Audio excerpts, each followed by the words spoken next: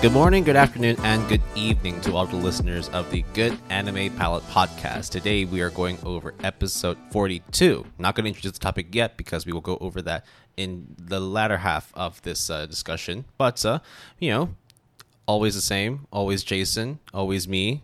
How's it going over there, buddy, in your brand spanking new chair and your monitor? This chair feels pretty good. The monitor, well, it's the same one from your old place, but hey, it's pretty good. It works out nice, right? Wow. At least now there's a little more screen real estate to work with. Important question, though. Glasses check. Is it the same glasses as No, last it's not, time? because you said it was the black glasses that you wore the previous episode, or the previous episode. You were wearing the blue ones last time, and then you were wearing a bamboo pair. Actually, you haven't worn the bamboo pair in a while. Hey, good job. No problem. Hey, what's up, guys? Is this gonna be the new thing? I know you said this was kind of the thing you wanted to. That we did in the last episode, but are we actually really going to? No. I think It'd be really shocking if you didn't wear glasses and I didn't notice. That would be like absolutely what the hell's going on. yeah, not that the listeners can actually hear me not wear glasses, but Imagine you take the glasses off and your voice actually goes down like 2 tones. no. I take it. I take it off, and all of a sudden, I am a chibi version of me, and I just all of a sudden have like a cutesy voice. Yeah. No, I was more imagining you take them off and you just sound like Kensuda. Nah, That I'm not rough that kind of cool. like- Not that cool, bro. Yeah. Oh, by the way, do need to talk about Kensuda later on in one of the anime series we're talking about later on. But before we even go into that, usually we have a read watch section at this point. I unfortunately don't have anything because I've been incredibly busy with work, and I've also been doing a little bit of like reading and watching stuff for today's topic discussion. I know it's very different to my usual style, being able to binge everything months ahead, but this time around, like I just haven't been able to. But I think Jason has actually got something to discuss today. It's not a anime, but a manga, right? That is correct. I have listed this as a mystery manga, so unless if Will got spoiled, I'm going to talk about. Are you reading Akane-bashi? No, but Okay. close. Good guess though. Okay, good. So this is. I'm just going to say the score right now. It's a 9 out of 10 manga. It should get an anime adaptation soon, and I will put it as my winner for that award when we get Jesus to Christ. GAP finale. Okay. Is this an ongoing series or is this something you picked up from before? It's an ongoing series. Oh, Jump? Jump Plus. Right. It is written and illustrated by Yukinobu Tatsu. Published in the Shueisha's web service Shonen Jump since April 2021. If that name sounds familiar, it's because he was the assistant of Tatsuki Fujimoto, who does Fire Punch and Chainsaw Man, and also the former assistant to Yuji Kaku for Hell's Paradise, who's also getting an anime adaptation soon. This has a raw mouse score of 8.24, ranked 350, popularity 184. It is none other than the science fiction spiritual manga known as Dandadan.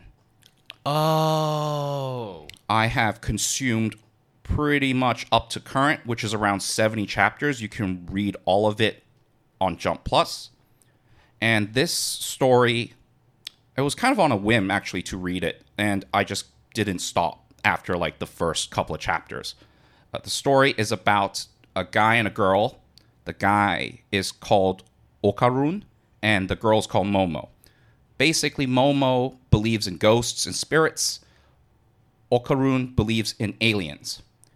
And after a weird incident happens, Okarun is possessed and has spiritual powers, and Momo has psychedelic, not like psychic powers that is taken from an alien life form. And this is about their story. It is extremely action-packed, and it's about just crazy action of aliens and spirits invading and wreaking havoc on the human planet. It looks pretty sick. Now, when I was reading this, the amount of 2-page spreads that this series has, I think, Will, you read a lot of manga. You would know that 2-page spreads are kind of like a big deal in terms of like, it is like the climax. It's the piece de resistance of a manga artist's like ability to showcase like what's great about their work. I mean, like you look at any like spreads from Blame, for example. Absolutely right. Yeah. I would say the average 2-page spread count is about 2 chapters. There's always a 2-page spread. There was one chapter, which is only just 20-something pages, has 3 2-page spreads. And it's insane. It is drawn really, really well. And the story, Dude, this is really fucking weird. I'm actually reading it right now. So, Will, if I were to tell you that there is a manga that incorporates Minecraft at some point... Is this like a techno sex cult kind of thing? What do you mean by techno sex cult? Like technology sex cult? Because there's a lot of like really phallic imagery. In fact, there's a lot of like real, like on the nose, like let me fiddle your, if you fiddle my kind of stuff. Okay. The reason why is because they talked about how aliens would do like experiments on humans. Oh. And then that was that segment that you're reading right now. Probing, basically. Yes, and something happens. Basically, it is extremely funny, and the action is extremely that's cool. They have that monster from Ultraman. Yep. And, Will, they have the dumbest humor I have seen in a long time. It is, if you were to take Chainsaw Man and dial it back in terms of the sheer cynicism and include just this kind of fun energy and also have lowbrow humor, but in a way that you're just like, it's a bunch of teenagers trying to save the world, but not really type stuff. They go into a segment where a person is called Turbo Granny. Does that, like... Yeah, okay. What the fuck? Okay. There is... At one point, someone does a move, and they call it Jennifer Lopez Anaconda. I have no idea how they got past copyright with that. I have no idea, but it's there. Well, they're definitely not going to do that when they're actually making the anime, then. Probably not, because JoJo, has that similar issue, right? And it is an extremely shonen anime. There is a lot, and I mean a lot of fights. And it's an extremely good manga. So in a way, it's like this is what Shueisha is known for, right? Like their main shtick is being able to produce like really high quality shonen action, and like that's never been like any different like throughout their existence. I mean, the fact that they have Jujutsu Kaisen, they had Demon Slayer, and now it's, I mean, just looking at a couple panels of Dandadan, it looks sick. I mean, Here's the other thing too. All 71 chapters are out right now, completely free to read. And with I mean, at the time of this recording, actually by the time this episode releases, the 72nd chapter will have also released too. So we've shilled the fuck out of the Jump Plus, Manga Plus platform already, but it's fucking free. And if you want to pay for a subscription, you can as well. So it's like, I mean, most manga, like by volume, has around like 8 to 10 chapters, right? Yeah, something like that. It kind of give you like a trial version, because like each chapter is like roughly like 20 to 25 pages, except for like if it's like kind of like a debut, the first chapter might be like 40 to 50 chapters, like the first episodes, like Dandadan. The Dandadan first like 2-3 chapters is like that. It's a double length essentially. But essentially, you're getting almost like 7 volumes of content. High res too. It is gorgeous. I mean, like I have an iPad Mini, an older generation iPad Mini, and like the panels like fit perfectly. They're like wallpaper worthy. Like that's how good it is. And I know I'm like shilling Dandadan, and I have been talking to Will about this off air that like, oh, maybe I should check it out. Maybe I should just see what's it all about. I pulled the trigger a couple of days ago.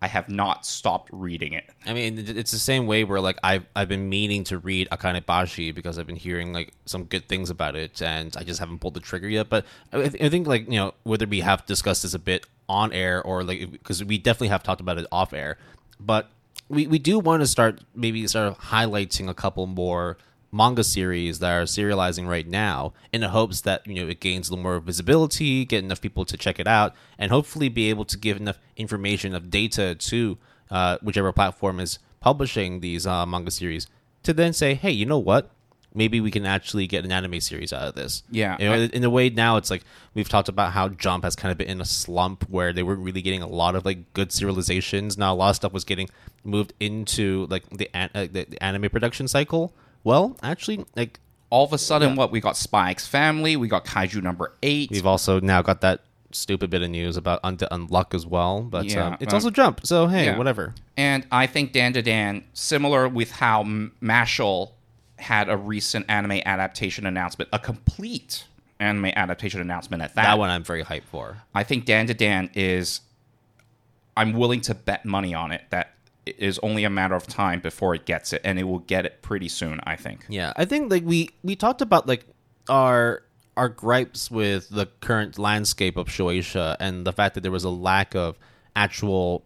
I guess it's really really rough to say there was no future for Jump, but the fact that there wasn't a lot of stuff we could see outside of Jujutsu Kaisen that could really get like enough people to get their eyeballs onto Crunchyroll or onto Netflix and watch like the series that they decide to animate.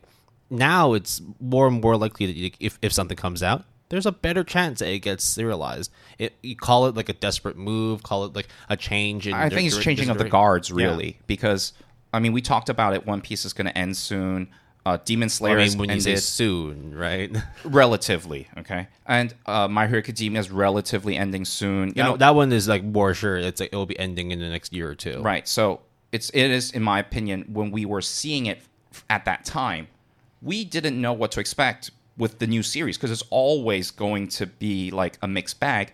And in the beginning of it, right, a lot of series got axed after like 20 chapters. I think like there was a series called A Gravity Boys. The Gravity Boys got axed. There was also, I mean, just generally a lot of sort of like shonen quote unquote knockoffs, like trying to sort of like rehash that model and become popular, which is what makes Shueisha and Shonen Jump properties popular in the first place. There was also a lot of like supernatural mysteries, some slice of life stuff that was also axed as well. There was also that one, I think it was Roboco and Me. It's that dolphin. Yeah, that one also I think also got cut too. That got cut too. And then all of a sudden, Witch Watch, which I kind of dismissed after reading the first couple of chapters, is now massively popular. So, it's really hard to sometimes predict how these things will perform. But one thing I can tell you is, Dan to Dan, the art is solid. The comedy is solid to the point where, I'll spoil a little bit, which is the male main character loses his penis at one point. His banana organ. His banana organ, yes. That's the technical term that they use in Dan to Dan. And it's actually really funny here, like actually reading it as well, where it's just a lot of alien speak for like human body parts. It's just like I like that they did that because it offers like a layer of censorship. Yeah. Like they wouldn't just say "ochin-chin" straight away, yeah, right? Yeah. But at the same time, on the panel, officially translated, have people calling each other skanks in Dan to Dan, and I was just like, cool, kind of like that's like I did not expect that, but sure. I mean, it's kind of funny when and some of their like insults are just like. I mean, we're reaching that new guard, right? Where like people can be a little bit more like gruff, a little bit more risque with the sort of things they say. I mean, like it wasn't that long ago where like shit was not allowed to be set on air, but now like every single television series has shit in it. You can even say fuck. Well, do you know the equivalent of shit in Dan to Dan? They call it a turd pudding. Okay. That was the insult that they used for Dan to Dan. Unko pudding. Yes. And look, I've gone on about it. It's been 10 minutes talking about it. I mean, like, it sounds like, I mean, you started off by saying it's a 9 out of 10. I've only read like 10 panels, and it's just like, this actually could be like a really good series to adapt. It is a very the good fact that series there's to already adapt. 70 plus chapters out, like, you don't keep running that long without having some indication that there's going to be a green light for your anime production at some point. You don't get an 8.24 rank 350 and popular 184 without having it being somewhat of like a very high quality. So Mappa's doing this then, right? So here You must have thought about it. I said Trigger. Ooh, actually, no, that is a really good shout. That is a good shout because they've done Penny and Stocking with Garter Belt. I mean, I'm also, like, side note, very excited to see how Edge Runner would perform because I saw the announcement trailer for that. It's fucking insane. Well, but Dungeon Meshi. Well, Right? I mean, there's a lot of stuff to look forward to for for Trigger, sure, right? for sure. So It wouldn't be bad, actually. No, that you actually is a really good shout to call Trigger as a potential studio to animate Dan to Dan.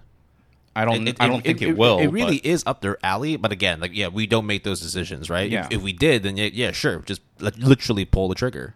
It would be honestly, it would be either Production IG or Mappa. That's what it would be. Would you see Production IG doing that? Actually, They lost Haikyuu. yeah, but Well, okay, we don't know if the finale movie is the finale or they're just saying that and then they have like another TV series, whatever, later. So I don't know. I mean, yeah, I mean, like if it's going to be like a big like shonen action, like you probably do want to get like a big studio behind it. So yeah, Mappa's always gonna have its name thrown in the hat. I would, yeah, Production IG probably as well.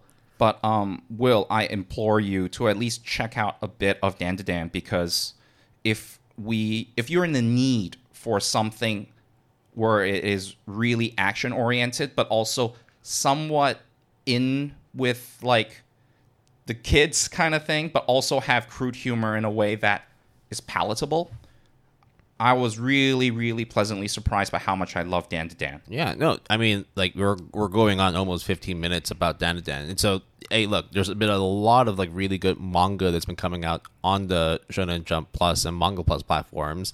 I'm sure that like Azuki probably has some good stuff on there too. The Square Enix platform, Yep, Manga Up, Comic-Key, and all that. You can only really see that like there's going to be more and more eyes on these like manga streaming and manga like sharing apps going forward. Which actually like leads in quite nicely into the news section, because it's not completely rosy when it comes to the anime side of things. We're talking specifically about the Blu-ray and DVD markets for anime. So we've talked before about how streaming services are slowly losing subscribers over the years, just because of the fact that there's been more and more competition, and also because the fact that now, like with all these different platforms trying to pump out content, it also does mean that a lot of stuff gets kind of watered down, and it's really hard to really see what the point in paying like a $8 or $10 subscription per month for the service really amounts to anymore. So hey, like maybe people are just trying to find other ways to watch anime, and it might be Blu-rays and DVDs. Well, actually, it's not. It's not the case at all. So the Japan Video Software Association, the JVA, released last week the Blu-ray and DVD sales for Japan for the first half of 2022. And this is for general audience. So it's just they separate kids and general audience. So this is pretty much everything else that is not kid oriented. And during this period was 11.82 billion yen, which is around 86 million US dollars. Now, that may sound like a big number. However, this is a decrease, I repeat, a decrease of 54.6% from the previous year within that same time period. And that is crazy to hear. I mean, it was only just the last episode where we were talking about how there was like there was a shrink in terms of like the revenue from the anime industry, right? And this is just a byproduct of it as well. But it also shines like a much like darker light on this, where if it shrunk that much, I mean, we can talk about COVID, we can talk about how it's affected production issues. They also attributed as well. They also attributed the Demon Slayer effect of inflating the numbers, right? Exactly. So that was another reason that attributed to the high increase the previous year and the decrease this year. In general, if you are unaware, Blu-rays and DVD sales in Japan is still a very big thing. They usually bundle it with like extra OVAs, special episodes, and they're highly, highly expensive. But that is where a lot of animation studios actually earn their revenue, not actually from their anime being broadcasted or licensed out. Yeah, so of course you get licensing fees, you get royalties as well, and this goes for like any streaming service, whether it be on Crunchyroll, Netflix, Manga Plus, Comic-Key, or even just like being broadcasted on regular TV. That money does trickle in, but when you're able to get cold hard cash in hand, especially when you're selling a hard book manga, or in this case, a hard copy of like a Blu-ray or a DVD, that's like that is like salient like money right there. You can see that you've got profit coming, or at least you got revenue generating. So and the margins are really good. It's just like how these YouTube influencers or YouTubers They have sponsorship deals, of course. They have the ad revenue from YouTube, but their merchandise is where they can earn potentially a shit ton of money. So merchandising also in anime, I would say, is like since the dawn of time, merchandising, DVD, Blu-ray sales, all of these physical goods are a huge chunk of the revenue for animation studios, not the committees that actually earn most of the money. So yeah, that's why, like, for example, if we talk, for example, like Ghost in the Shell, Evangelion, Cowboy Bebop, and stuff like that, like stuff that came out like close to 30 years ago.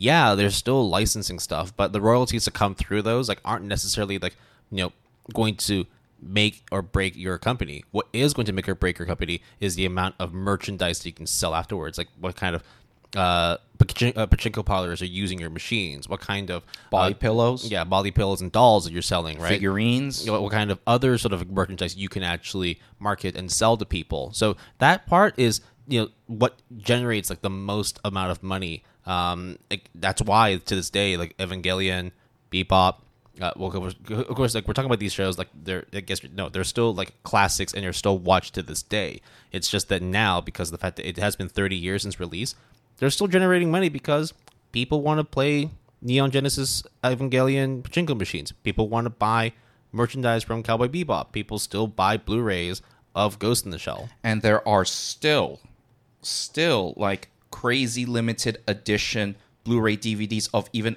Akira, or even I bought like in my lifetime, I think 3 or 4 DVDs of Ghost in the Shell. Some variation of it. Like there's the regular edition, then there's the special edition, then there's like the 10th anniversary special edition. Yeah, I mean, wait for the 8K resolution render version of it as well. Like people will buy that. People will absolutely buy that because it's a classic. And it's very well known for a lot of weebs that merchandise, a lot of that share of profit and revenue goes directly to the people that in a lot of people's minds and in ours to a large extent is paying the people who are actually doing the work. So I think the bigger implication of this is, with streaming sites losing subscribers and Blu-ray DVD sales slumping as well, where are people going for their anime now? So I know you posed this question off air before we started recording, and I thought about it a bit, and I think it's just because money's tight.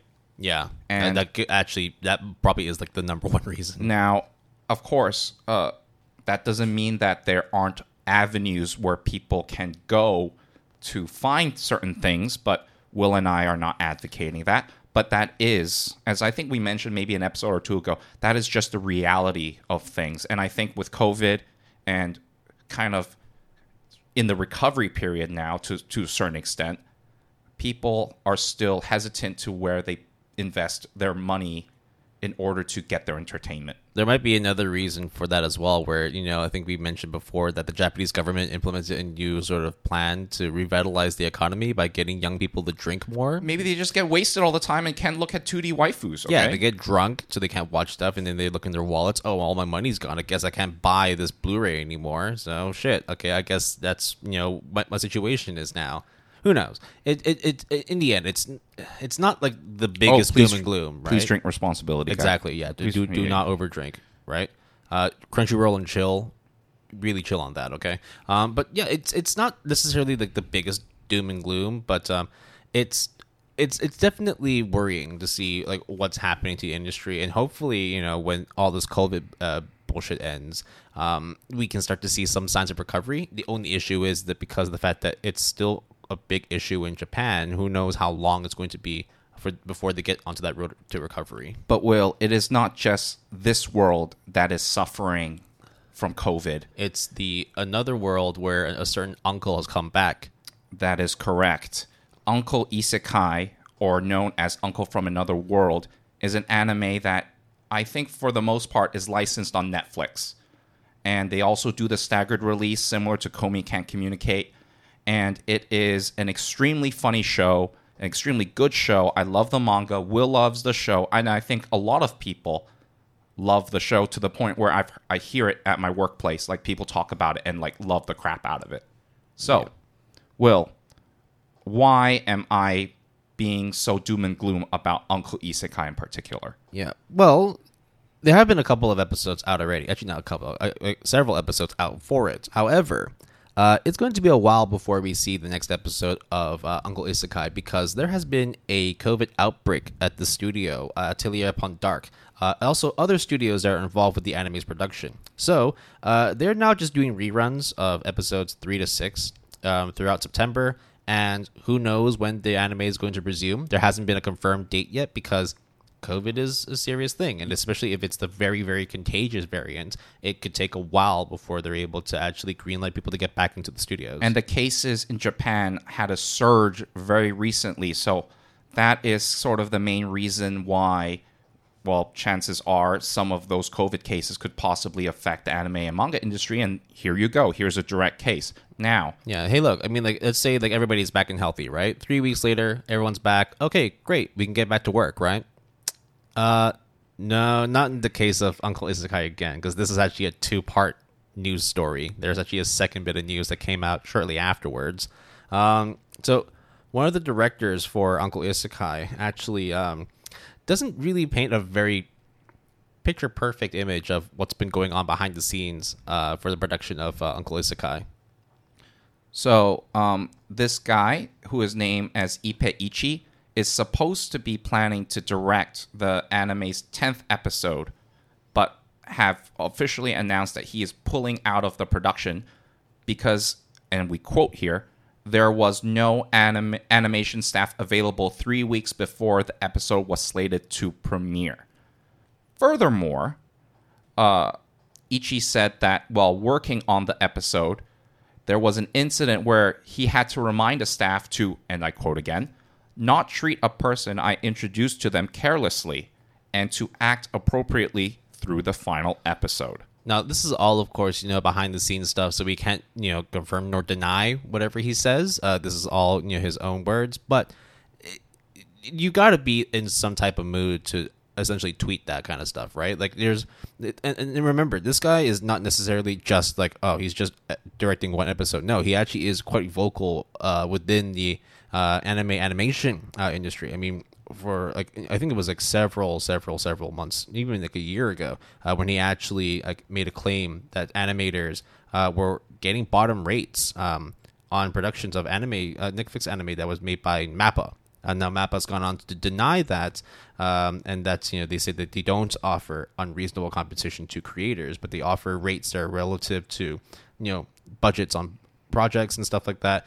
But it's PR speak, basically. But of course, like, Ichi is someone who is very vocal, and in terms of protecting the rights and the safety of animators, in terms of being able to have mentally safe work environments, being able to be remunerated properly for it as well, but also at the same time actually having people to work with. And if you're in a studio where there's no one around and you're supposed to release an episode in 3 weeks' time, like, what the hell are you supposed to do? So you have to understand, and I'm sure a lot of people do, the kind of hush-hush culture in Japan. You kind of don't stick your head out. You kind of don't poke the beast, so to speak. You don't go out of your way to say things that will sort of alert people to the impending problem that at the workplace that you're working at. However, so if I play devil's advocate, you will say, well, animators get paid shit wages in general. I mean, there's plenty of news stories that say that, and I'll be like, yeah, that doesn't change the fact that that's fucked up. We don't want to make that the norm, right? We don't want to just say like, oh, if that's how it is, that's the way it should be. Oh, like, subbers are not getting paid well. Oh, well, that's just join the crew and join the line of people that are getting underpaid. And I'm like, yeah, there should be no line of people that are getting underpaid. But that's like, yeah. Then there is the whole like the implication of that quote of that person being treated carelessly and to, act appropriately. That is basically, in my opinion, a Japanese way of saying, dude, you fucked up. Don't disrespect me. He's saying it as politely as possible. Exactly. Right? So does this mean the end of Uncle Isekai? No, I don't think so. Like, I mean, they've already been given the license to be able to work on this. Netflix will definitely not let this slide as well. But it does show that, like, throughout the whole process of producing an anime, during a time when COVID is still very much a real thing. And it does mean that there's worker shortages, there's logistics issues, production issues, delays will happen. But you also have plan Bs and plan Cs in place to be able to at least rectify those problems. There doesn't really seem to be much of a solution for any of those issues here right now. And look, Atelier Upon Dark, a very, very young studio, only incorporated 2 years ago. And like before they even did this, I think they were working on some others, like small kind of like Isn't anime this projects. their first official like? I mean, if you look at Mal, that's probably the only thing that shows up on there. Right. And I think what people tend to forget is the after effects of a certain event only happens a year or two down the road, so to speak, because everything else has already been in the pipeline. So it's been either close to completion or it will be completed. So in other words, this is the direct kind of effect from COVID, essentially. So even though it seems that a lot of the world is recovering, not everywhere, now we're actually feeling the effects of COVID in terms of the anime and manga productions. So it's unfortunate. I hope everyone will recover and safe and healthy. And also because I think Uncle Isekai is a very good show, and I think this studio in its infancy is doing an awesome job with this really awesome property. Yeah, no, it deserves a lot of attention, just not this kind of attention, right? We hope that like there's a safe environment for people to work in. There's enough people who will be able to actually get paid properly to be able to work on their stuff, and also be in an environment where they don't feel like they're being disrespected or being like misjudged or mishandled. You know, like whoever has been affected by the situation, hope you're doing well. And of course, you know, for the staff behind the team behind Uncle Isekai, hopefully you can steady the ship and get back up to speed. Take the time you need though. Like do not rush this at all. So episode 7 is already completed, and I think for us in Hong Kong, it will be released next week.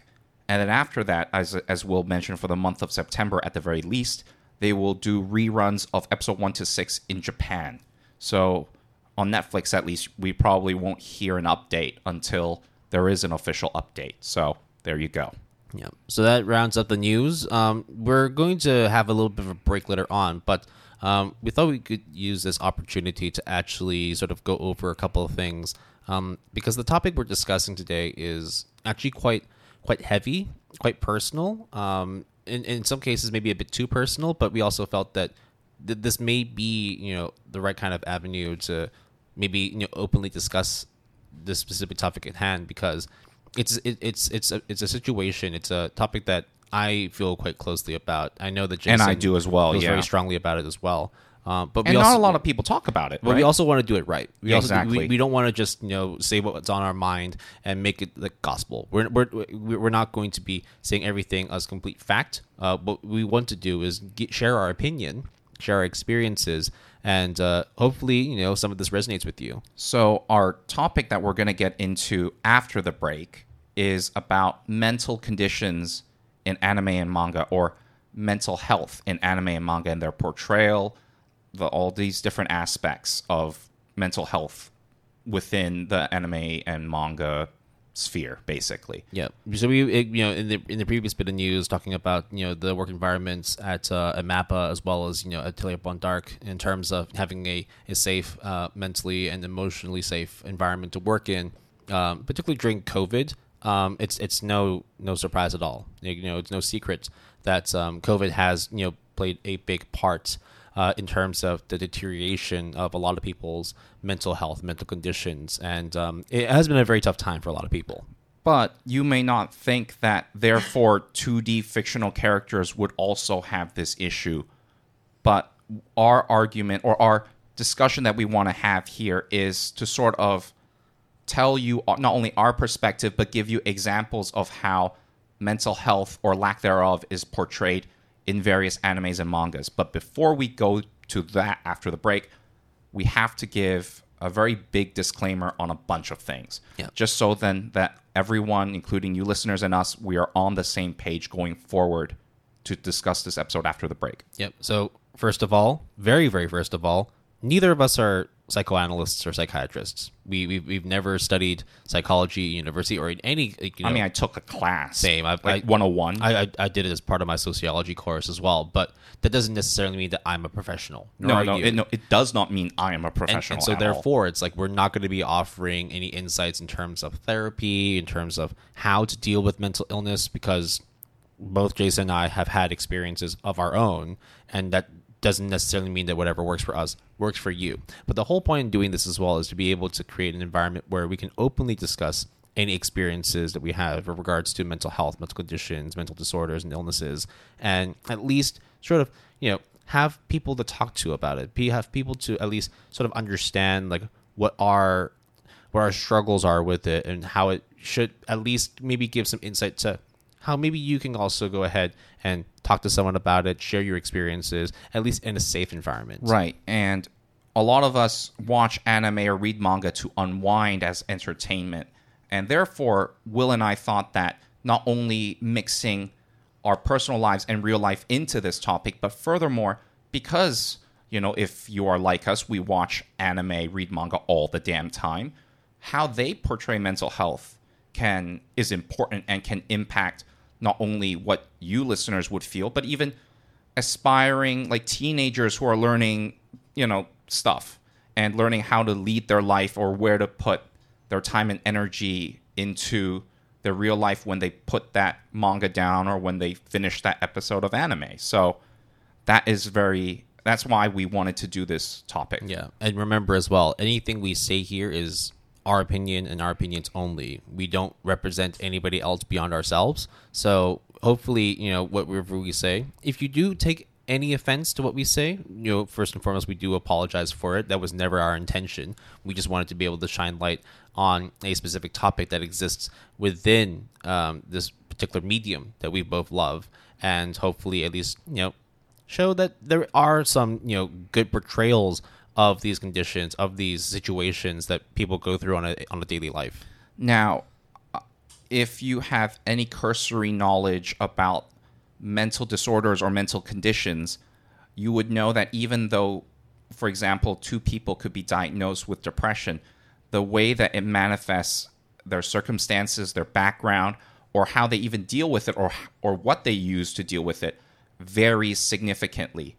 And we just wanted to sort of tell you that no two people always have the exact same thing, even though on paper they're medically diagnosed with the same, mental condition. Furthermore, just because you do not have an officially diagnosed mental condition also does not mean that, therefore, like, you have no say in any of this. No, that's polar opposite of the truth, because people feel happy, people feel sad, people go through trials and tribulations just like everyone else. So it is just to the degree of how you deal with it, to what severity, and what you can do to rectify your situation and make it better. Right. We're not like trying to only talk about anything that is clinically diagnosed. We can also talk about stuff that is, very much in effect from, societal norms. We're talking about familial pressures. We're talking about, environmental changes. So we aren't just only looking into illnesses per se. And again, I think we also want to just maybe talk, we'll be using different terms such as, disorders, illnesses, conditions, both on a medical and emotional as well as a psychological level as well. These are going to be interchangeable, and we don't mean to use these as ways to stigmatize or critique anybody. More so, these are essentially just sort of the more technical medical terms. Some of them are technical medical terms, and also some of them is because Will and I are just two dudes who actually don't know that much about psychology or psychoanalysis. We do know probably way more stuff about anime and manga, but we want to talk about this. We have been actually putting off this topic for a while. At least we have been kind of hesitant. We wanted to at least be prepared to talk about it because we know this is a very sensitive topic to someone. Yeah. Now, on one hand, maybe you yourself do have any of these mental disorders, conditions, illnesses, and this may come off as triggering for you. we never wish to do that. We only just wanted to be able to discuss this so that at least it's a safe space for you to hear, to talk, and maybe also converse with someone else about it. On the other end, if you don't have any experiences with mental health like disorders or conditions, or maybe you've just never like had any sort of like exposures to it, and you don't wish to dive deep into it, we also would suggest maybe not skipping this particular episode, because what one thing that when it comes to like mental health is that it's never always on the surface. You never really see if somebody is suffering on the inside unless you open up and talk to them. And the more receptive you are to hearing about these issues, hearing about the conditions that people live with, it becomes a safer environment for all of us to be able to coexist, to be able to seek help without feeling that we're weak, without feeling that we're a burden on somebody. Right. And obviously mental health is something that, at least in terms of media, doesn't only pertain to anime and manga. So a lot of things that we say, we will try our very best to make it as oriented towards anime and manga as possible, but there's always going to be overlaps.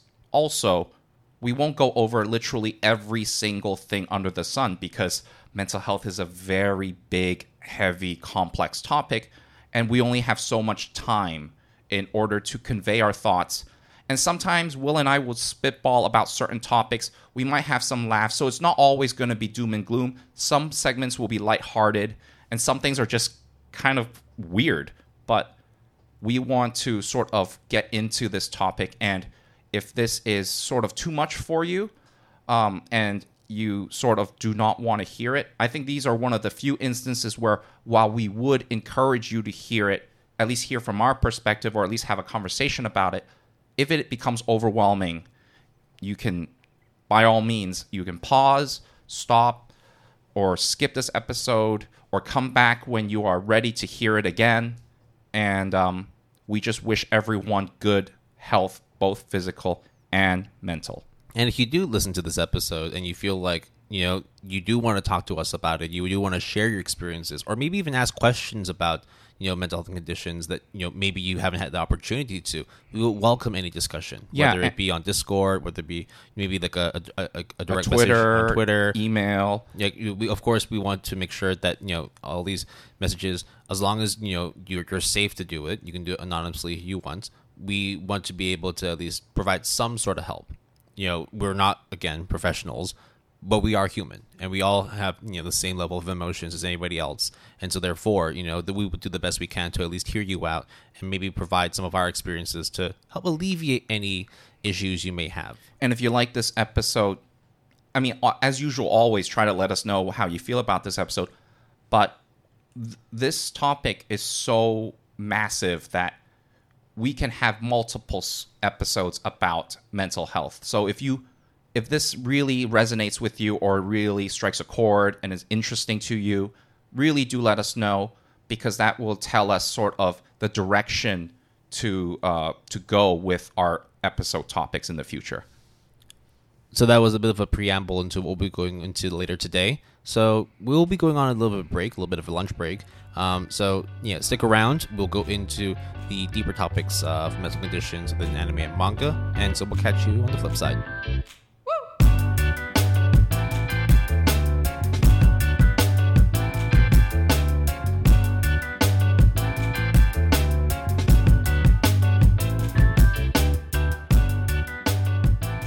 Welcome back, everybody, to the second half of the Good Anime Palette Podcast, episode number 42. Will and I had a Big Mac for the first time in a long time. Not just any Big Mac as well. So here in Hong Kong, they actually released the new gen Big Mac. Yeah, I don't understand, but okay, sure. How did it taste? Like a Big Mac? It tasted exactly like a Big Mac. I think the reason why they did that, though, was there was a period of time when the Big Macs just tasted like trash. Like the patties were dry as hell, and there was like no sauce whatsoever. But now it's like, I guess the new gen just meant that they get back to what Big Macs used to taste like. So it was good. It was, I mean, like you said, a Big Mac's a Big Mac. Like, what does it really say about it?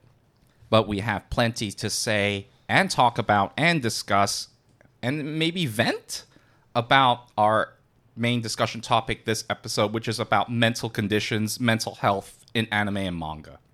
Now, let's start with kind of a general that's perception of how Japan and anime and manga perceive mental health, and then Will and I would jump from topic to topic because it's kind of hard, as we mentioned before the break, to kind of condense all of mental health into literally maybe an hour and a half max. It's impossible. Yeah, and therefore it's also hard to really have like a structure to it as well. I feel this is more one of those kind of fluid discussions, what pops to mind, and what is important to us, what is like relevant, or even like very much like a real situation for us. Right. So imagine the kind of format like anime life lessons, when we did that, kind of jumping from, even though they're all interconnected, but jumping from kind of one topic or one subtopic to another. So first of all, I would just like to say that the general perception of mental health and mental disorders, mental conditions, has greatly improved, since like our parents, right? Well, like the amount of importance that people put on mental health now is more relevant and less stigmatized, basically, than ever before. I think there was a period of time, right? And like this is more like a perspective for us here in Asia, though both of us also did spend a large amount of our lives over in North America as well, between the U.S. and Canada. But in terms of just sort of seeing mental health in Hong Kong and Asia specifically, it always felt that the perception of having a mental illness was that like there was something wrong with you. And like, of course, like there's a chemical imbalance, emotional instability. There's like psychological issues there too. You're professionally diagnosed if you want to pursue that, then you should. But when we say there's something wrong with you, they mean that like this is not a societal norm. Yeah, there is something that is clearly different about you from what we consider to be normal behavior within society. Like almost like you're exiled or shunned to a certain degree. And in Japan, this is also the same issue in terms of just people talk less about it, or there's not much awareness, or if there is an issue, you're basically... It's very hush. Yeah, and I think a lot of people's perception, I would say even like 10, 20 years ago, is that all mental like disorders and diagnosis are equal, even though obviously they're not. They all stem from the same tree. Right, they stem from the mind, and we can't see it, so you could be faking it, or hey, you're depressed? Well, then just feel better. Just be more happy. And I really hate that sentiment. That literally is, right? Like, I think there's a YouTuber that I like watching, which was, his name is Abroad in Japan. And he actually mentioned, like, one experience he had when talking about going to a hospital to see a doctor because he started having depressive episodes. And then the doctor would just tell him straight away, it's like, oh, if you're feeling depressed, you should try and be happy. You should smile more. Yeah, you should take a shot of whiskey. Yeah. Now, like again, that was like one person's experience. That's not reflective of every person's experience when battling with mental conditions in Japan. But I think the general perception is that everything is kind of kept under the rug. Not many people talk about it because it's just like you said, it's one of those kind of like courteous like behaviors of the Japanese people where they don't want to sort of like air out their laundry or stand out, because statistically speaking, the amount of people with diagnosed mental conditions and mental disorders are less than the amount of people without a diagnosis. Whether or not they should have or not, that's a different issue. But at least on, from a statistical standpoint, that proportion is prevalent everywhere around the world. So that's just the way things are for that. Now, in terms of like the general perception of mental illnesses, mental health and conditions are now in Japan, I'd say it's improved. It's definitely improved. I think just as society starts to get more and more aware of these issues, of these situations, they become a little bit more open to talk about it, despite how, in some Asian cultures, it's still a very reserved kind of like taboo subject. But people definitely are now like more outspoken about it, more willing to seek help for it. But I think it's also more in the case of specific conditions. I think, for example, like if we talk about like the ASD, like the autism spectrum disorder. Right.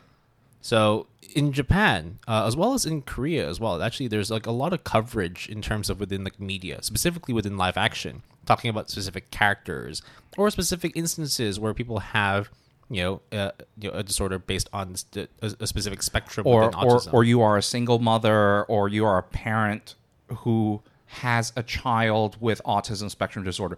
It's kind of, I wouldn't say weird, but there seems to be a lot of focus in terms of certain disorders that somehow the society in general are willing to accept more readily than others.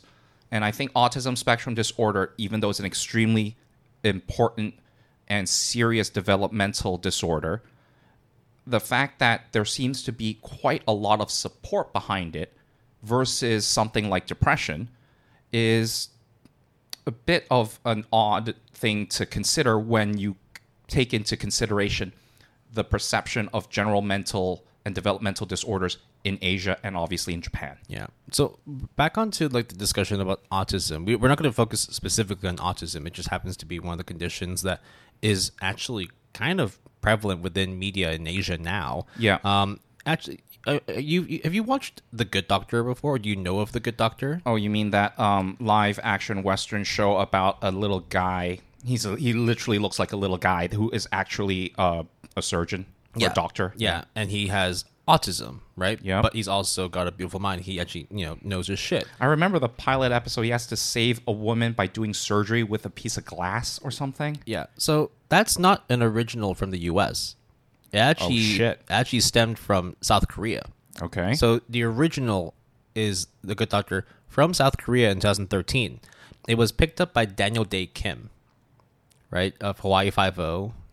Super, super beautiful Korean American man, gorgeous man. He picked it up and then, basically got the rights, piloted in the U.S., and it's super, super popular.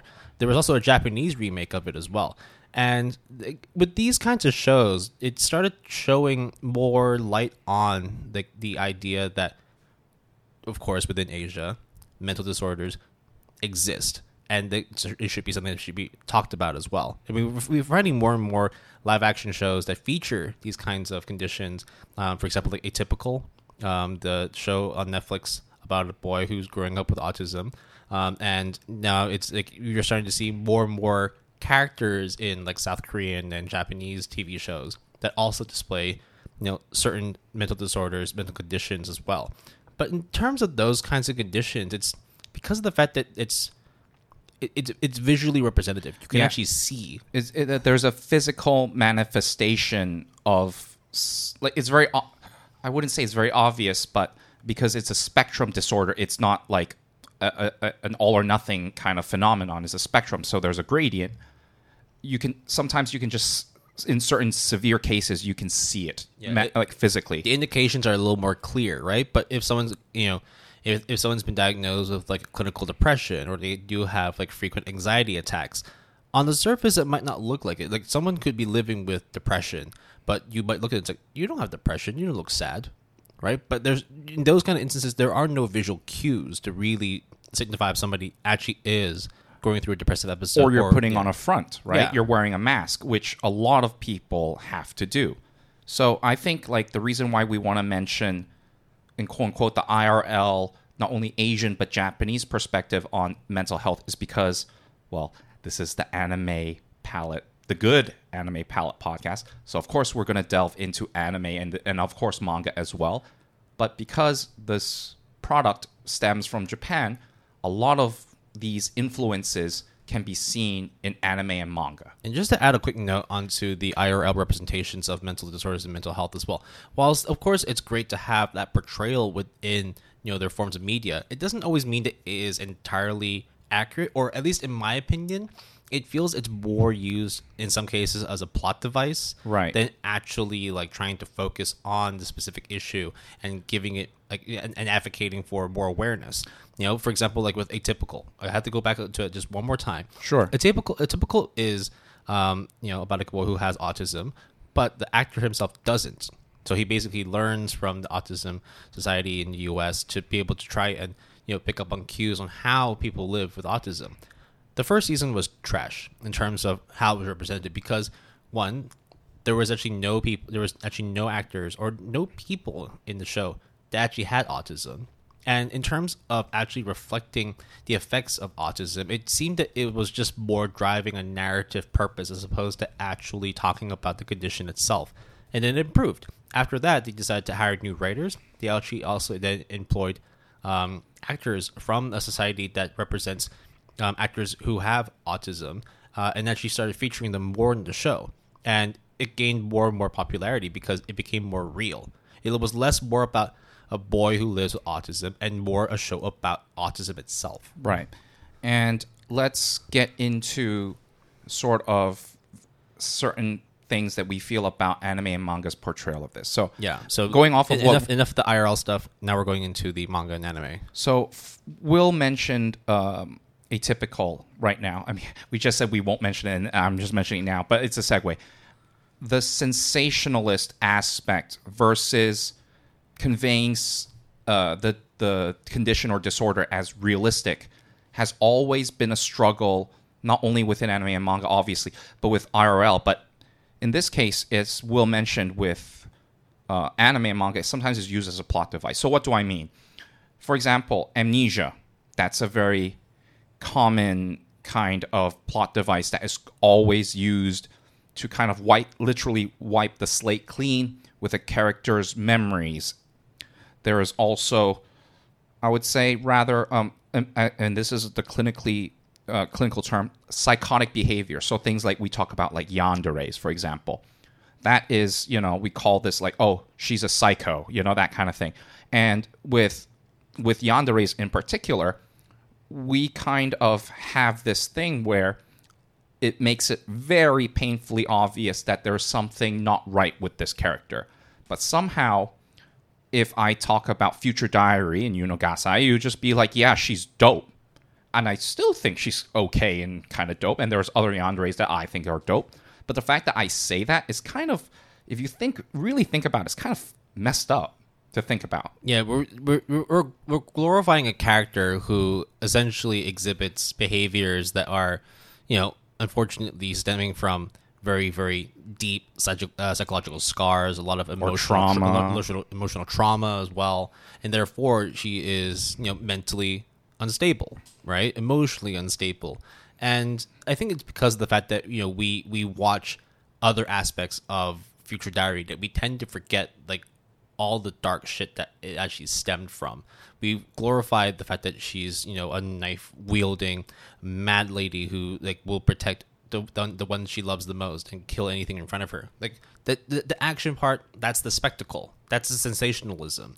We like that. I mean, I'm not gonna lie, I do like watching Future Diary, but I also admit too that there are times when you're watching this and you're like, wow, there's a huge problem in terms of liking a character like this, and it's not because she's a bad character, it's because of the conditions that she carries, and we kind of just overlook it because she does some crazy knife wielding shit. Yeah. Now, does that mean then therefore you can only watch the most like safe, quote unquote safe shows where any portrayal of any of these deviations that are sensationalist or exaggerated are therefore off the table and you should avoid all of that? No. I think what is important to for the perception of the viewer towards the anime and the anime towards the viewer is that it is fictional. And furthermore, you understand the difference. It's like, hey, Will, do you play video games? Absolutely. Yeah, I do. Do you play video games where it's like a first-person shooter? Yeah. Do you watch gory, violent anime like Inuyashiki Last Hero? Yeah. Does that mean you're going to go do those things? No. But do you like kind of more violent, bloody kind of shows? Or at least there will be a time and place for that in your anime repertoire, right? Yeah, I mean, there's enough people where, if you talk about their favorite movies, they'll say, oh, I love the Saw franchise. Yeah. I love Final Destination. Mm-hmm. It's, in essence, gore porn, right? But there are things for certain people that they really enjoy, and there's really no way for us to say no, it's wrong for you to like that, or what's wrong with you for liking this kind of stuff. It would be wrong for us to judge people who enjoy that kind of medium. I think a very major character that a lot of people tend to reference is L from Death Note. I think that this character a lot of people glorify a lot. And this person is perceived as a genius, but also extremely, and I mean extremely eccentric and socially withdrawn. But I have literally met people who have said L is super hot, super cool. I mean, how many Halloween cosplays have you seen of L? I've seen way too many. Right. But then at the same time, these people would then actually look at someone who exhibits characteristics of L in real life and being like, shun them. And obviously, this is a kind of a very harsh take towards that person. It's a very specific take. It's a very specific take too. But it does come to mind that what you see versus what it is, as long as you can perceive the difference, it's okay. I mean, that's kind of how we were talking about how, like, portrayals of these conditions, portrayal of these illnesses, it can come across as just a plot device sometimes. Like, we never know what the intentions of the authors or the creators are when creating a character who has said conditions or illnesses. But I think because of the fact that we as consumers, and I'm not saying like we do it all the time, but sometimes we do, we tend to focus on, you know, the bigger picture. And sometimes it just does mean that some things fall by the wayside. So, yes, L, in essence, is a very withdrawn and actually very emotionally tragic character. But because of how he is portrayed in terms of, you know, like doing the squat, the squat in the chair, the way he plays with his sugar cubes and his tea and his coffee and all that, and his hairstyle and all that, I get that. That's the whole point in trying to market a show, market a series, because you want to be able to show off something that is quote unquote cool. That's good character design as well, right? Will, speaking of Amnesia, for example, do you think Golden Time, if you were to take out the amnesia part, if you could even say that, would it affect the overall enjoyment or lack thereof of the show? I think they would have to play up other aspects of the show, but I also wouldn't be a huge remiss. I think that they could actually move past having amnesia in the show and just focus on the emotional side of the series. But would you say amnesia plays a pivotal role rather than it could be like started as a plot device? It would be two different stories. I see. Yeah. Okay. Yeah. But you see, that goes to show how something could be a plot device, but as long as it is not just like a one-off thing, you kind of explore it, you kind of figure things out and evolve that plot device so that instead of a trope, it becomes a persona of the anime. I mean, you talked about yanderes earlier, right? Let's talk about kuderes, or even danderes as well, right? Characters who tend to be a little bit more withdrawn, sometimes exhibit like difficulties socializing with people, or just generally like being very cold and distant from characters, or not being able to interact with characters. Sometimes, like, I would say that some of my favorite characters are kuderes. Your favorite characters some of the times are kuderes. I would say I love kuderes. I would say S tier kuderes. But like, do you feel that like because of the fact that they have that allure of being cool and distant, that it makes them more attractive and makes it easier for you to appreciate them? Or do you feel that like without that element you would still like that character? Are you psychoanalyzing my taste in 2D waifus? I'm trying to Sigmund Freud you. Shit. All right. Do you have a Oedipus complex or Oedipus? Electra is the other. Is the polar opposite? Yeah. We will go into later on. No. Actually. Okay. Yeah. Okay. Ooh, it depends. If we're talking about that one specific series, we're gonna have to talk a little bit about it. Sure. Okay. So to answer your question, Will, about the kuderes, I just like kind of. Oh, it's a very complex issue. But if I have to distill it in like literally 10 seconds, it's because the contrast between what the kudere looks and acts versus how they truly feel is extremely different, such that when the literally Will, I remember you made a good pun about the cracking of the egg. Yeah. I think that when the shell breaks apart and you see the gooey center, the cooey center is what you said. I just like that. I just feel that that's an extremely rewarding kind of experience, not only for the characters in the anime or in the manga, but also just as a viewer.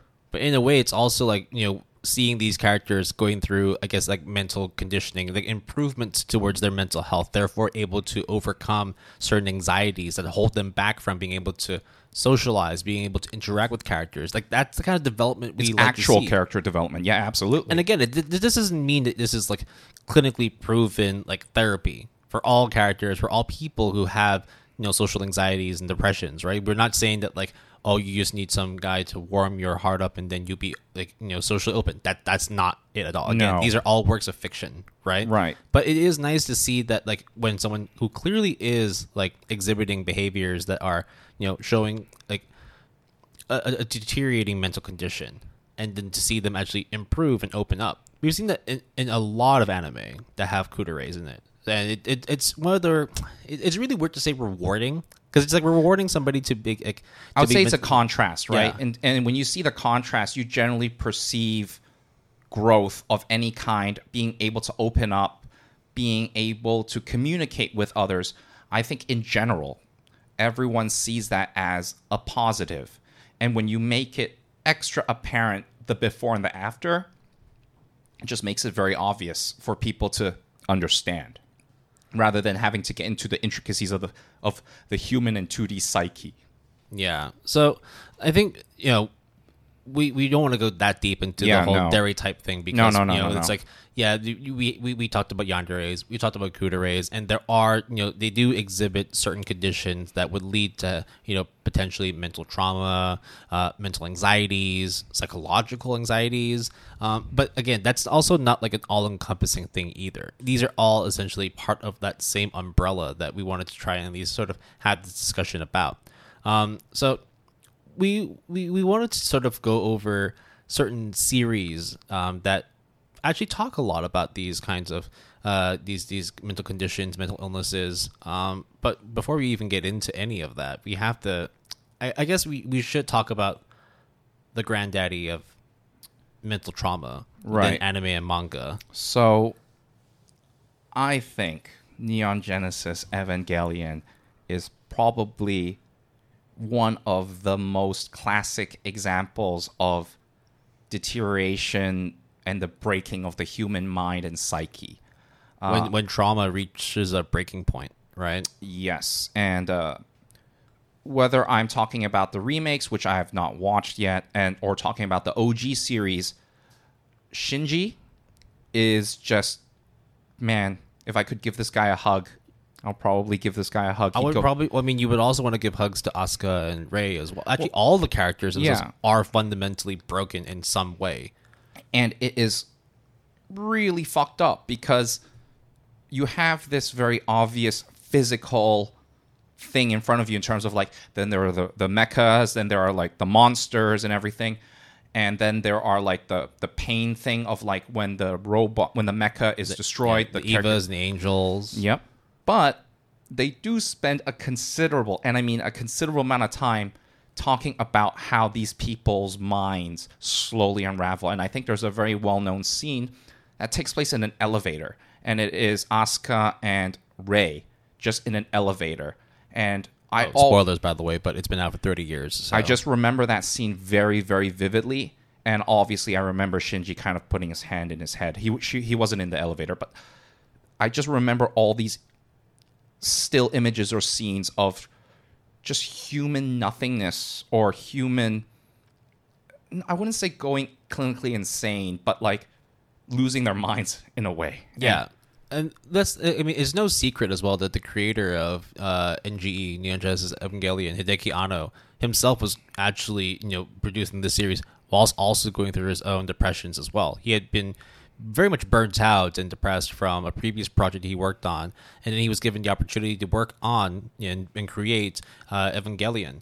And throughout the whole process, the whole creation of the, I think 26 episodes. Well, it depends if you count the end, the last two. Yeah. Well, which is really good. Let's just say throughout the whole series, right? He had been going through many issues in terms of falling out with staff, in terms of not having enough staff working with him, in terms of, I guess, as well, very, very panning feedback from fans as well. It was essentially him trying to not just deal with his own demons, his own issues, but also having to face the criticism of other people as a result of what he was creating whilst having these conditions as well. And so therefore it's like when you're watching Evangelion, you are not just watching a show that is about, you know, the human condition, talking about all the different philosophies that guide people's lives, and then also watching, you know, awesome like mechas like fighting each other. You're also watching like this from the mind of Ano as well, because throughout that whole process he was always just trying to figure out what his own purpose was, what he really wanted to do, whilst also hating a lot of the things that was not just around him but also within him as well. I mean, to be fair, the last 2 episodes, which I think is called The End, it wasn't released till way later and actually wasn't supposed to be made, but because of the backlash that literally everyone under the sun gave Ano's like, well, you know what? Fuck you. I'm just going to give you the ending that you want, but also not at the same time. And guess what? It was, in my opinion, really, really well done. But I also admit that it was the biggest fuck you to all, quote unquote, all the haters. A little backhand slap to all the fans that were just like piling on the hate for him, right? Right. And so like we may do like a, you know, a show that's specifically on mechas at some point in the future, but like if we were to talk about Evangelion, like I probably wouldn't even classify it as a mecha. It would be weird to say that because the centerpiece itself are the Evas and the angels that they fight. I think it's psychological. Really, it really is so psychological. It's a masterpiece in terms of unraveling the mind, in terms of how we deal with trauma, how we face up issues that we can't battle on our own, but at the same time lack the drive to be able to reach out for help as well. Each character fundamentally, from Rei to Asuka to Shinji, to all the people that, you know, are also side characters within the show, they all have something that's missing from them. And when the series starts developing, it starts deep diving into these issues. It starts, in a way, exploiting them as well, because we start seeing more and more raw emotion. We start seeing people who are reacting on reflex and not necessarily thinking. It's always kind of, or they snap. It's that constant battle between logic and emotion, and because of the fact that their state of mind is consistently deteriorating throughout the series, you start seeing people exhibiting more fight or flight. You know, you start seeing people that when they reach their breaking point, they literally just shut down and can no longer do anything because there's no meaning to what they do anymore. There's nothing left for them to look for. And in the end, like, because they are just pawns in a mobile suit fighting for something that they no longer either believe in or no longer feel that they're worth fighting for, then what is their purpose in the end? Right. So we talked about the mind unraveling, but Will, what happens when someone has what we call multiple minds, multiple identities?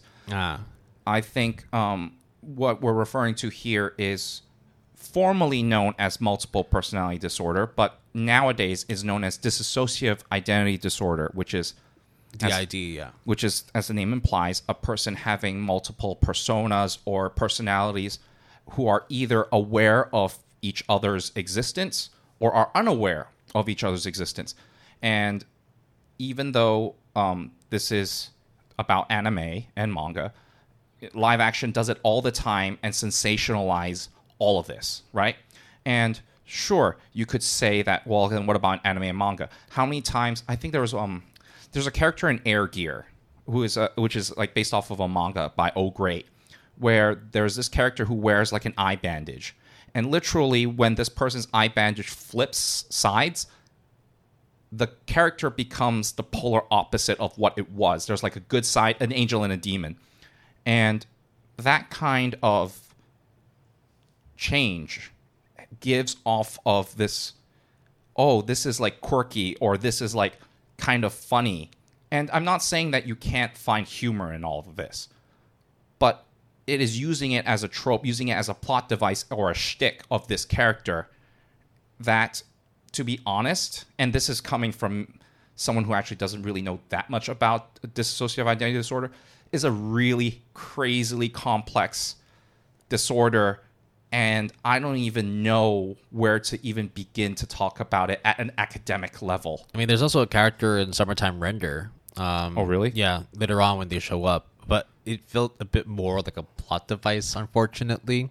But at the same time, right? Like the fact that there is like a series that's showcasing a bit more, we're starting to see more and more series, especially within anime and manga, that is sort of more broaching that topic. But this actually kind of like more goes into like the progression of anime and manga now, right? Because during the 90s we had a lot of series that were very much focused on like the philosophies of the world and the human condition, the human mind. I mean, like there's nothing further than Ghost in the Shell and Neon Genesis Evangelion, right? Like where do we belong in the pantheon of time, right? Yeah. Like instrumentality and all that, what the greater purpose of human life is. Am I still a human when pretty much none of my body is human, right? Right? Or even then it's like, what is the point in living if everybody else has their own purposes and their purposes will get in my way, right? Like, should we not all just come together and try and work together as one common good? And then at that point, then does that mean that you also get rid of your own humanity by joining like the whole greater good? Like it's that constant battle between what you think you should do and what people expect for you to do. When it clashes together, it starts exposing holes within your mind, and actually like those are the kind of like shows that you saw a lot of during the 90s and early 2000s, but not necessarily as much now. I don't know, it's because of the fact that back then there's a lot more experimentation within anime and manga as opposed to like also like seeing a lot of more art house, more sort of left field live action series and movies as well. But nowadays it feels like, is it just because of the fact that the anime and manga landscape is so much bigger that there's a lot more stuff to watch and it's like less room for people to be a little bit more avant-garde, a little bit more experimental? I think social anxiety or like anxiety inducing mental disorders have actually been, I would say, relatively prevalent in the past like 10 years or so. So, for example, I would name off a couple examples. The obvious one nowadays would be Komi Can't Communicate. That one is played in a lighthearted way, but if you think about it, it's actually really difficult for Shoko Komi to be able to even say stuff. And yes, it is a very heartfelt, wholesome show, but that show in of itself is full of people with, whether it is phobias or mental conditions, that are played off in a quirky but sometimes realistic and wholesome way. It really like strikes the line very, very well. I would say another show that a lot of people tend to forget as like something to do with social anxiety is Yuri on Ice. So Which I haven't watched yet. Right. But Yuri on Ice, everyone knows it as the gay figure skating anime. And yes, it's very true. That is what Yuri on Ice is.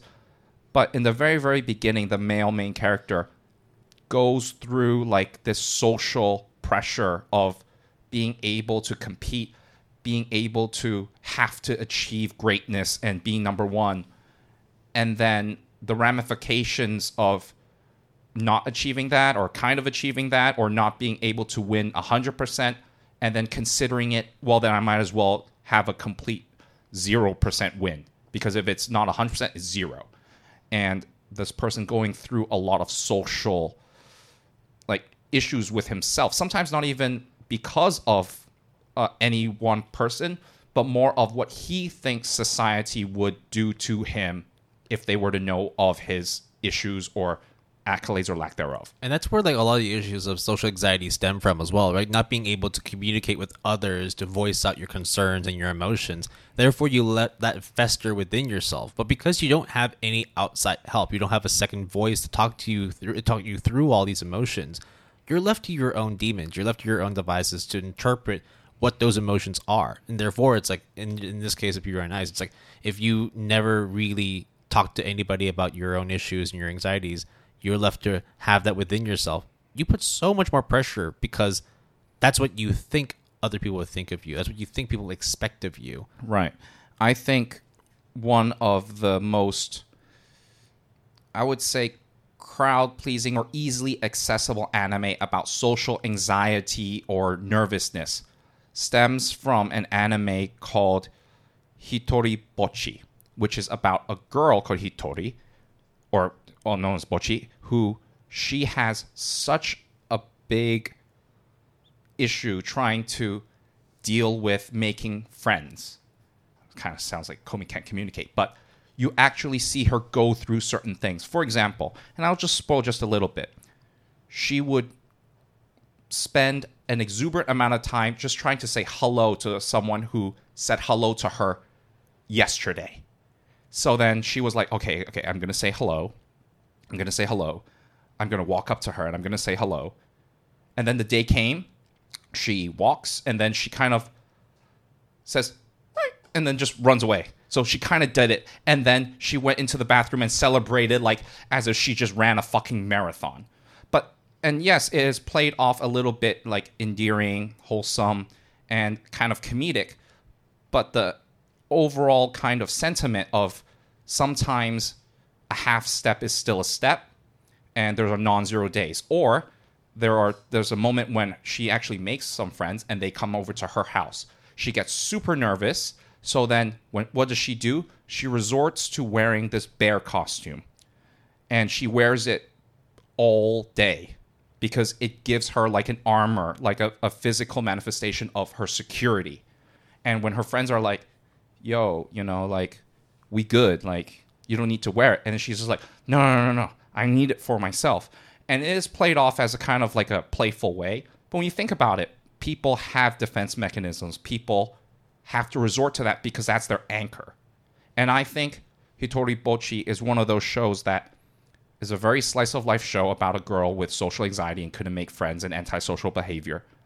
But it is done in a way that is kind of cute and also very real. Yeah. So I think, when I was talking about like the mental conditions and sort of illnesses that were covered during the 90s and what we see nowadays in anime and manga, I think it's quite clear that a lot of the stuff that we see now that does focus on those conditions usually would center around depression and social anxieties, right? Yeah. So I think, like, for example, if we talk back onto like Ghost in the Shell and also talking about Evangelion, a lot of times when like analyzing anxiety and depression, it was more stemming from like philosophical perspectives, right? Talking about existential dread, about nihilism, about the fear of reaching, or even like the fear of the purpose of life itself. Whereas now it actually is just more like focused on the condition of the human mind and not necessarily going into philosophical deep dives. Yeah, and I also think that going off of our sensationalist versus our realistic take,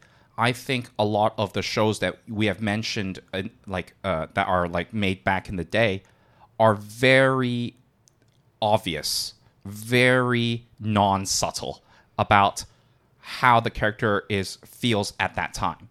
But nowadays, a lot of subtlety is actually commended and is, in fact, for us at least, it's good to have subtlety. Sometimes it's good to be very heavy-handed, but most of the time I would prefer something being subtle.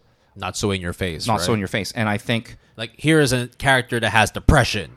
Check him out. It's like, no, dude, like that actually sounds like a terrible idea. And let's start with probably one of the most memorable shows of recent memory that deals with depression and purpose, which is March Comes In Like a Lion.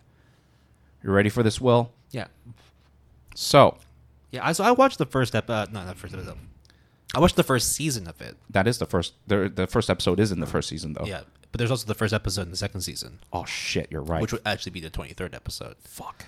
Okay. Never mind. So, watching March Comes In Like a Lion. So first of all, done by Shaft. Very, very, very beautiful. I don't care what people say about character designs. It's a very gorgeous show. I really will give them like a 10 out of 10 on that part.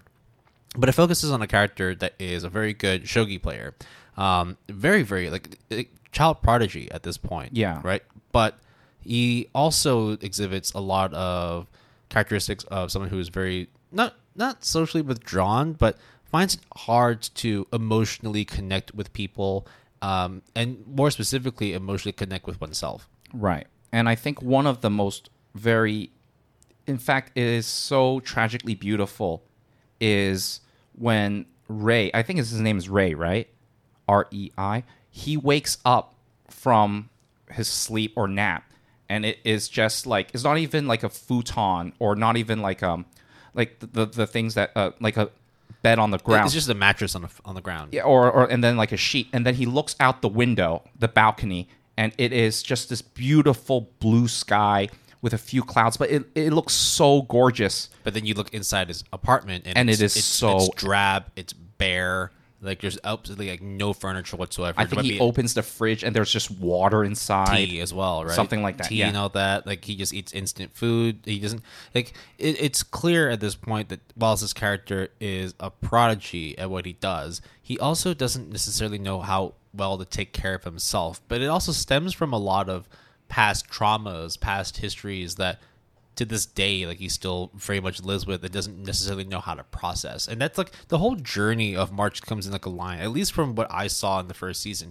is essentially a whole introspective like monologue of what Ray goes through on a day-to-day basis, trying to find his reason for existence and whether what he does actually serves a purpose beyond just enjoying the fact that he can do really well in shogi competitions.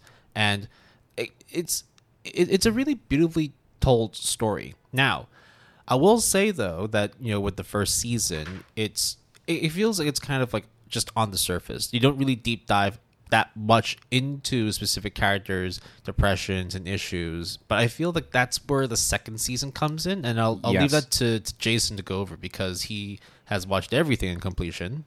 Well, at least the 2 seasons until the third season comes out, right? They need to make a third season, please. The second season is so raw, and I don't even know how to begin to describe. Because you get like you get a taste of it. Like there are times where it's not like tear jerking moments in season 1, but you're like, damn, this person is going through the motions right now. I would say, what did you give season 1? I gave it a 7. I gave it, I think. Oh shit! No. I think you gave it a 7 as well. Let me. So like the reason why I gave it a 7, right? Like overall, like the story is good. The art is great, and I think that the character designs and the character creations themselves were also very well done. The only issue I have with it is I felt that the whole first season of March Comes Like a Lion is made to essentially like accentuate the rawness of season 2, and you could see from the score disparity as well. It's like the first season was like an 8.32, 8.39, and then the second season is 8.95. That is correct. Yeah. Rank 13. Jesus fucking Christ. Yeah. So I double checked earlier. Will, I gave season 1 a 7. Yeah. I gave season 2 a 9. And to be honest, I couldn't give it a 10. It's a 9.5 though. And the reason why I think season 2 is so good is, first off, it started to talk less about Ray and more about the people around him, but how it also connects to Ray himself. So it's not just a one-man show, so to speak, but also you see different aspects. Like, for example, they focus on his chubby friend, and that one episode is done so well. I love that guy, by the way. I love him. Then you will love the journey that he goes through in season 2. They talk about this really gloomy, drab, kind of like a salaryman who happens to be really good at shogi, and his transformation, and that is like done so well. Then there is the middle sister of the 3 sisters, and that her story probably is the most infuriating feeling I've ever felt on behalf of a 2D anime character. And it really, really impacted not only like how I think about March Comes in Like a Lion season 2, but also made me really assess like how I would do in that situation, how I perceive that situation to be, or how, when I was a teenager, how that situation would play out. And all of that, it was so, I don't know, it really made me think.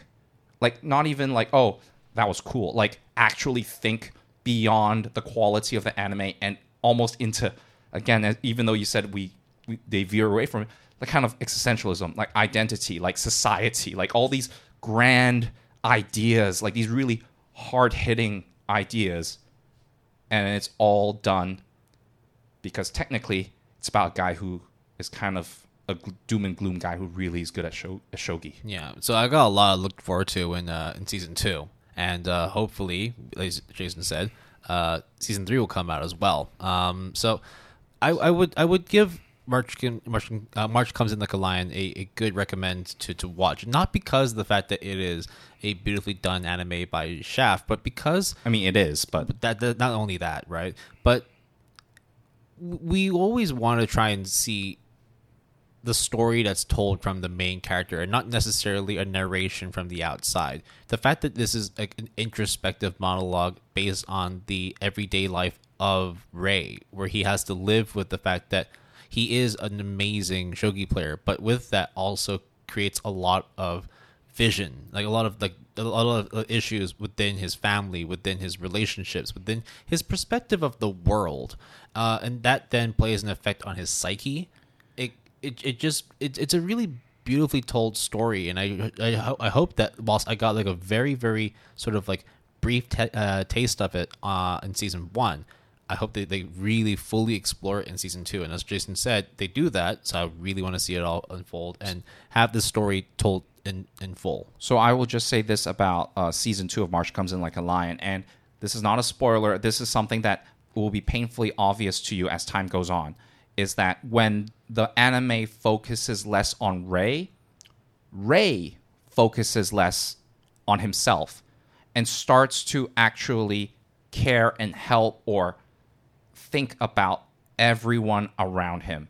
And that change is so beautiful, and the process that all these characters go through, while tragic for some, while infuriating for others, is so well done that I gave it a 9.5. That's how much, and this is me giving a season 1 a 7, just like you did. Like, season 2 is such a big difference. And season 1, by any means, is not a bad anime. No, it's not. It's not a bad season. It's just that I felt that it's a culmination of everything that makes the second season, that should make season 2 good. Do you know how crazy I went down this rabbit hole? Was I kind of convinced myself that the reason why season 1 is quote-unquote bad or worse than season 2 is because they are trying to emulate the depressive nature or the drab nature or the monotone nature. And I don't know if this is actually true. I just somehow convinced myself that, you have to...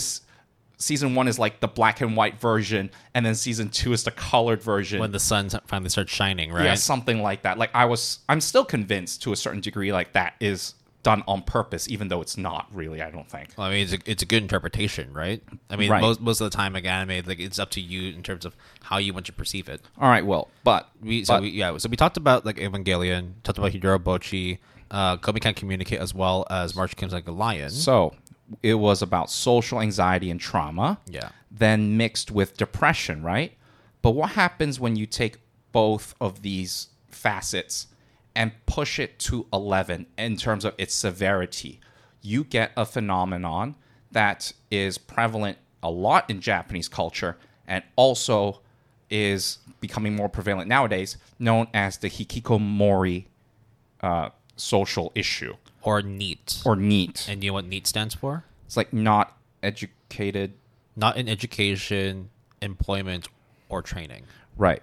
So essentially a hermit, socially withdrawn, kind of like, I think like nowadays there's a movement called like Lying Flat or like the anti-work movement. Yeah. But this is not just that, but even more severe, because these people who have, I don't want to say these people, but people who are afflicted with this issue don't even step out of their home. Some of them don't even step out of their room. And these are what a lot of people outside would call it social outcasts. Yeah. But yeah, so we don't want to go over like the whole hikikomori phenomena. We also don't want to just class hikikomori as a mental condition, a mental disorder, because not every person who decides to become a hikikomori or goes through a hermit phase is down to having mental issues or conditions. It could also just be societal. It could just be just different. Like it could be economic. It could just be like more on the not necessarily pertaining to just pure mental reasons. And right, mental because some hikikomoris do it voluntarily, do it willingly, while a lot of people do not. They wish they weren't like that. They want to do better. They just couldn't. Yeah, and so this is, as you said, it's a mixture of a lot of anxieties, depressions. Just the inability to express and receive emotion and communicate with people. So, Will, this issue is very prevalent, right? So, is there an anime that talked about this? Very much so. Well, it started off as a novel series, and then had a manga adaptation, and then afterwards, then had a anime adaptation. We're talking about Welcome to the NHK. Now, As in the disclaimer, network? this is not NHK as in like the news agency in Japan. We're talking about NHK, which is the Nihon Hikikomori Kyodai. Okay. So, It's a really really beautiful story. But when I mean beautiful, I mean that it is told in a very subtle way. The whole premise of Welcome to the NHK is based on a character named Sato, who, because of the fact that after graduating from high school, he decided he always grew to be quite socially withdrawn. He always felt that he had a relatively more. Ooh, there's a little. oh, sorry. Yeah. No, that was me adjusting my mic. Yeah. So there was he was going through a phase in high school where he started feeling a little bit more nihilistic. He always felt that, what's the point in trying so hard when there's always going to be someone that's better than you, or when there's going to be no real purpose as to trying hard in the first place. And- why don't and- you just why not just lay flat? And I think that kind of sentiment is echoed in like modern times in like our generation onwards, right? Sorry, like readjusting my chair. Like how, at least in Hong Kong, how difficult it is to own an apartment. Forget about house, okay? Own an apartment, or being able to have the same standard of living that our parents had, or something like that, right? So I understand that it's a very modern issue as well. Yeah. So the story of Welcome to NHK is told through the eyes of not just one character, but actually every character that exists within Welcome to NHK. So very much you're introduced to Sato, who from the get-go has decided to take up the hikikomori lifestyle, right? He's a college dropout, doesn't have a job, lives off of an allowance that his parents give him on a monthly allowance, and just doesn't really do all that much. But he doesn't go outside either, because he feels that if he goes outside, people are going to stigmatize him. Oh, look at this guy. He's in his 20s. Oh, he's a loser. Didn't finish college. Everybody thinks he's useless. He's just a dog. Has no contribution to society whatsoever. If I go outside, people are going to laugh at me. People are going to ridicule me. I don't want that. I don't want to be out there where people can look at me and just straight up call me, a worthless piece of crap. I'm just going to stay inside, be safe, and just do whatever I want. But as you start seeing him interact with neighbors, interact with strangers, quote unquote friends that show up along the way, you start seeing that these issues don't necessarily just stick with somebody who has chosen a lifestyle to be socially withdrawn and to be going through depressive cycles on a daily basis. You then start seeing characters who might not have any clinically diagnosed disorders or conditions, but rather than just seeing someone looking to be all happy-go-lucky, you actually see that deep down they also have societal pressures, family pressures, change of environments, situations where the characters themselves may not seem to realize that they actually have depression or social anxieties or any other disorders or deteriorating mental conditions. It's the fact that whenever you see a character, it's on a very, very prevalent daily basis. It's on a very, very surface level that everybody exhibits a little bit of depression, a little bit of anxiety. That the show itself is gorgeous and beautiful, but it's also a very, very tough anime to recommend because of how real and how hard-hitting it is. Right. I remember when you were talking to me about wanting to check it out, and then after hearing my sort of brief synopsis and brief sort of feelings about it, you were like, this might be something that is a bit too much for me to get into right now. And I can understand. This is not as necessarily a show for everybody. It can be very triggering for some. It can also be a bit too real for some as well. And it's because of the fact that it covers a lot of different conditions and a lot of different situations that makes it incredibly relatable. The fact that there's a random bystander in the series that also goes through their own motions of mental health and mental deteriorating conditions it's a very sad anime. Right. It's a very sad series. Now, this is, of course, the anime series. It actually is a little bit more watered down compared to the manga and the novel. Reason being, there are certain topics within the novel that had to be completely left out because if you want to air on Japanese TV, you can't talk about that kind of stuff. Specifically, like, there are mentions of characters who go into drug abuse. And that's Right. what that's Oh, shit. And that's like one thing that you absolutely cannot talk about when you're trying to broadcast an anime on TV, especially when young impressionable children and teenagers are watching. You know? The only thing that I remember of Welcome to the NHK, which, by the way, I haven't really watched to any good capacity, is that there is a magical girl of some sort that somehow Pudu is like not real, but then kind of becomes a bit more real, kind of, but not in like the fantastical way, but more in like a I don't know.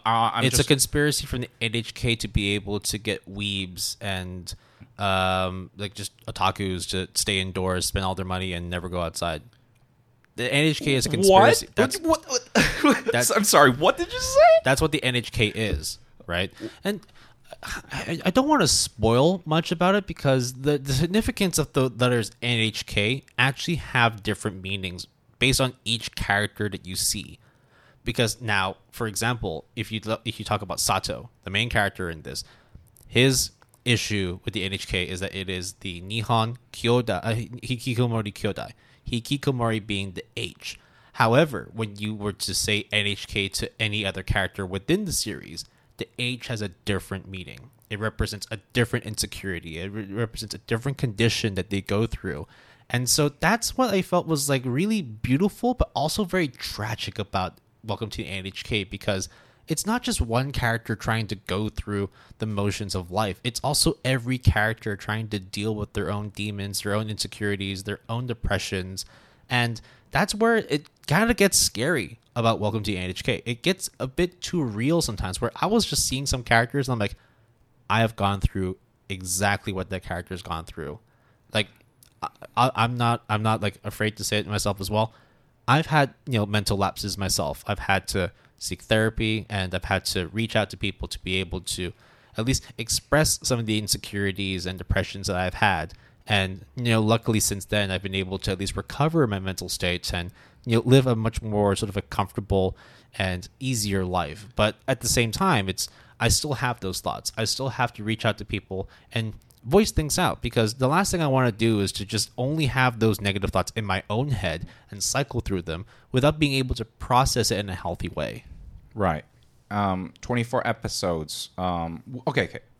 2006, I think. 2006, yeah. So would it be fair to say that Welcome to the NHK is not an anime for everybody, but it is an important anime? That if at some point you want to check out, that I think you should. It's very much like a realistic representation, because it doesn't use mental disorders and mental health as a plot device. Rather, it is a theme throughout the whole series for each character, because each character has their own interpretations of what it means to be mentally healthy, what it means to be in a condition where you can operate quote unquote normally.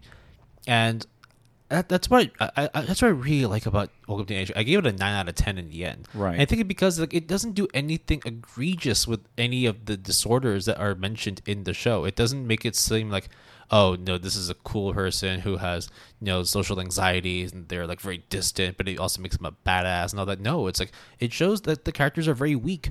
It shows that the characters need help, but at the same time, because of how weak they are, they don't know how to get that help, or they just don't want help because for them, they just feel that it's futile. It's that dread, that nihilistic approach to a lot of things, where sometimes, like, if there's an option at the end to just end everything for certain characters, they may take that leap, because what is there to fight for if it means failure at the end anyway? It was a story that, for me, like, I don't have any, like, clinically diagnosed conditions, but at the same time, like, I've exhibited conditions that are similar to people who would have diagnosed conditions. And the more I watched Welcome to NHK, the more it felt raw and real, and I have to admit, there are times after watching it that I just felt really empty. I felt really lonely at times, and the characters like are very much real representations of not just people I know, but the people I've seen on TV, people I've read about in the news. It doesn't shy away from the fact that the mental conditions that the characters go through very much exist, especially within the context of Japan. It's a very real situation, and that to have at least more visibility on it, it can only help to at least showcase more of what we can do to help people with these conditions, or at least how to understand and relate to the people who have these kinds of conditions. I would recommend, if you're ready to watch Welcome to the NHK, I would shy away from the novel and the manga versions, because the novel version is a bit too real, and the manga version is a little bit too real. Oh, what? Yes, I will explain off air, because I feel like if I go into it, it might actually spoil a lot of things. Spoiler alert, though. So the creator of Welcome to NHK. So remember, this is a novel. It was also a So the source is a novel. Yep. First it came out as a novel, then it also came out as a manga, and then it also came out as a anime. So the creator of it, I think his name is Tatsuhiko Takemoto. This is where it actually got really, really real for me, because after the success of the novel, the anime, the manga, and the anime, he actually started like updating on Twitter. Not Twitter. He actually started like posting like afterwards, like through like manga magazines and all that, talking about how actually he, because of the success of the manga and the anime, it actually drove him harder and harder into his hikikomori lifestyle. Right. And it actually felt that actually in the end, like, he felt kind of useless, because he was just living off of the NHK royalties, and that he didn't leave his house, he didn't write anything, he didn't do anything for several years afterwards, and he felt incredibly lonely, but also fine to be socially withdrawn. Now, to give a positive update, he's actually doing a lot better now. He's a lot more active. He's still writing. He's written several novels since then. He also has a Instagram page. Very, very active on that. We might actually link that onto the episode notes later on as well. Dope. I think he posted an update that he was writing something new yesterday. So I'm glad to hear and I'm glad to say that he's doing well. So thank you very much for introducing the world to Welcome to HK, Tatsuhiko. I hope you're doing well, and I really do look forward to reading more of your novels as soon as you get translated to English. All right. So I am going to have, I wouldn't say a recommendation because it doesn't feel right, but I want to talk about a manga series that resonated with me significantly. So personally, like, this is me, Jason, saying this. I have been diagnosed with certain mental disorders, and I take medications every day for it. I won't say which ones they are, but it is an ongoing process for me pretty much for the rest of my life. And there was a manga series that I read that blew my mind in terms of how accurately it can convey. I think you started reading this like 6 months ago, right? I would say even longer, I think, but somewhere there, which is and I'm trying to sort. It's the English title is called "That's My Atypical Girl," which is a manga written by Sohachi Hagimoto, and the art is done by Renji Morita. I won't say the Japanese name because it's a bit not PC, but the story is about this guy called Yokoi Taku, who is a doujin artist, but is kind of like a hikikomori, not very sociable, very withdrawn, and he likes making doujins that are the things that he likes to talk about. So rather than the conventional stuff, he likes to talk about like trauma, mental conditioning, and things like that. But unfortunately, there aren't a lot of people that would buy it because, you know, it's kind of a drab subject. It is a very heavy subject. And at the end of the day, not a lot of people are necessarily receptive of that. So he has to earn money on the side by doing, I guess, some more crowd-pleasing kind of doujins. But at the end of the day, every once in a while, he always comes back to releasing doujins that are about mental trauma.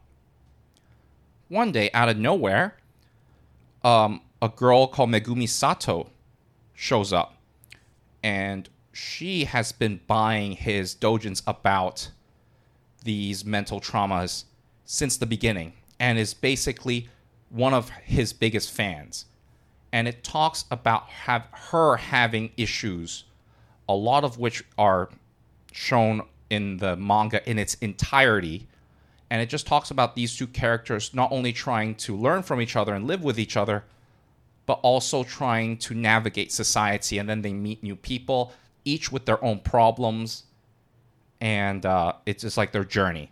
I think there are a total of 12 volumes for 100 chapters. And I think I remember I have the 5th English volume, which is published by Kodansha. This manga is so real that it really made me question. Like I was reading it, and I think, right? I was circling stuff, and I was sending you images. It's like, dude, how do they know? How do they know that it feels like this? Or like, bro, I need to put it down. I need to chill for a bit. Like, fuck, dude. Like, this is, oh, Jesus, shit. But it's also, at the same time, extremely well done. The characters go through certain issues and how they deal with it and whether or not it's right or wrong, and how most of the time there is no right or wrong. It's just different. And I really like this manga a lot. It is very heavy, similar to Welcome to the NHK, but it deals with it in such a mature and straightforward way. Doesn't glorify it, doesn't dramatize it. It's not sensational. It's just as it is, because as it is very genuine and real, and is done very well, in my opinion. So, again, it's weird to call them recommendations, but if you wanted to, go over anime and manga series that discuss and also go over mental conditions, mental health, mental illnesses, I think there are a lot of resources that people can get into. And again, we're not necessarily recommending these based on the accolades and how good the shows are. What we wanted to essentially highlight these series was just that they're very realistic representations of contemporary mental disorders and mental conditions that to this day a lot of people go through now. And so we also want to at least let everyone know that whilst we want to highlight these issues, we also know that it's not necessarily an easy issue for a lot of people to talk to. So, I know that there's going to be a mental health month or a mental health week coming up in the next month, but I also feel like it's not necessary to have a month dedicated specifically to these disorders, rather that these should be things that we talk about on a daily basis. We should be able to highlight them, discuss them, and not be afraid to share them, especially if the purpose of it is to seek help or to help someone. So, hopefully, you take something from this episode. Again, if you ever felt that, maybe we stepped out of line or we weren't representing certain things perfectly, we do apologize, and we're very happy to open up a discussion with you, or maybe respond to some messages about what could have been done better, what we should have highlighted more, or maybe what more we can talk about in terms of this specific field of mental disorders and conditions. Because this topic is not only a topic that Will and I feel very passionate about, but it is also a topic that needs to be navigated and addressed in a very correct and sensitive manner. So we just want to, at least with this episode, at least bring to light some of the things that anime and manga have, in our minds at least, done it in a well-deserved way in conveying these things and conveying these ideas and conditions and disorders. And also highlight the fact that there's a lot of growing and development that needs to be done, not just for anime and manga, but just media in general for mental disorders, such that just because it is done and sort of regarded as a serious subject now compared to what it was before, and the fact that that people can be, there's raising awareness and socially being accepted more so than before. As Will mentioned, there is no kind of time of the month where you should just focus on mental health. It should be every day, every moment if possible, because mental health is important.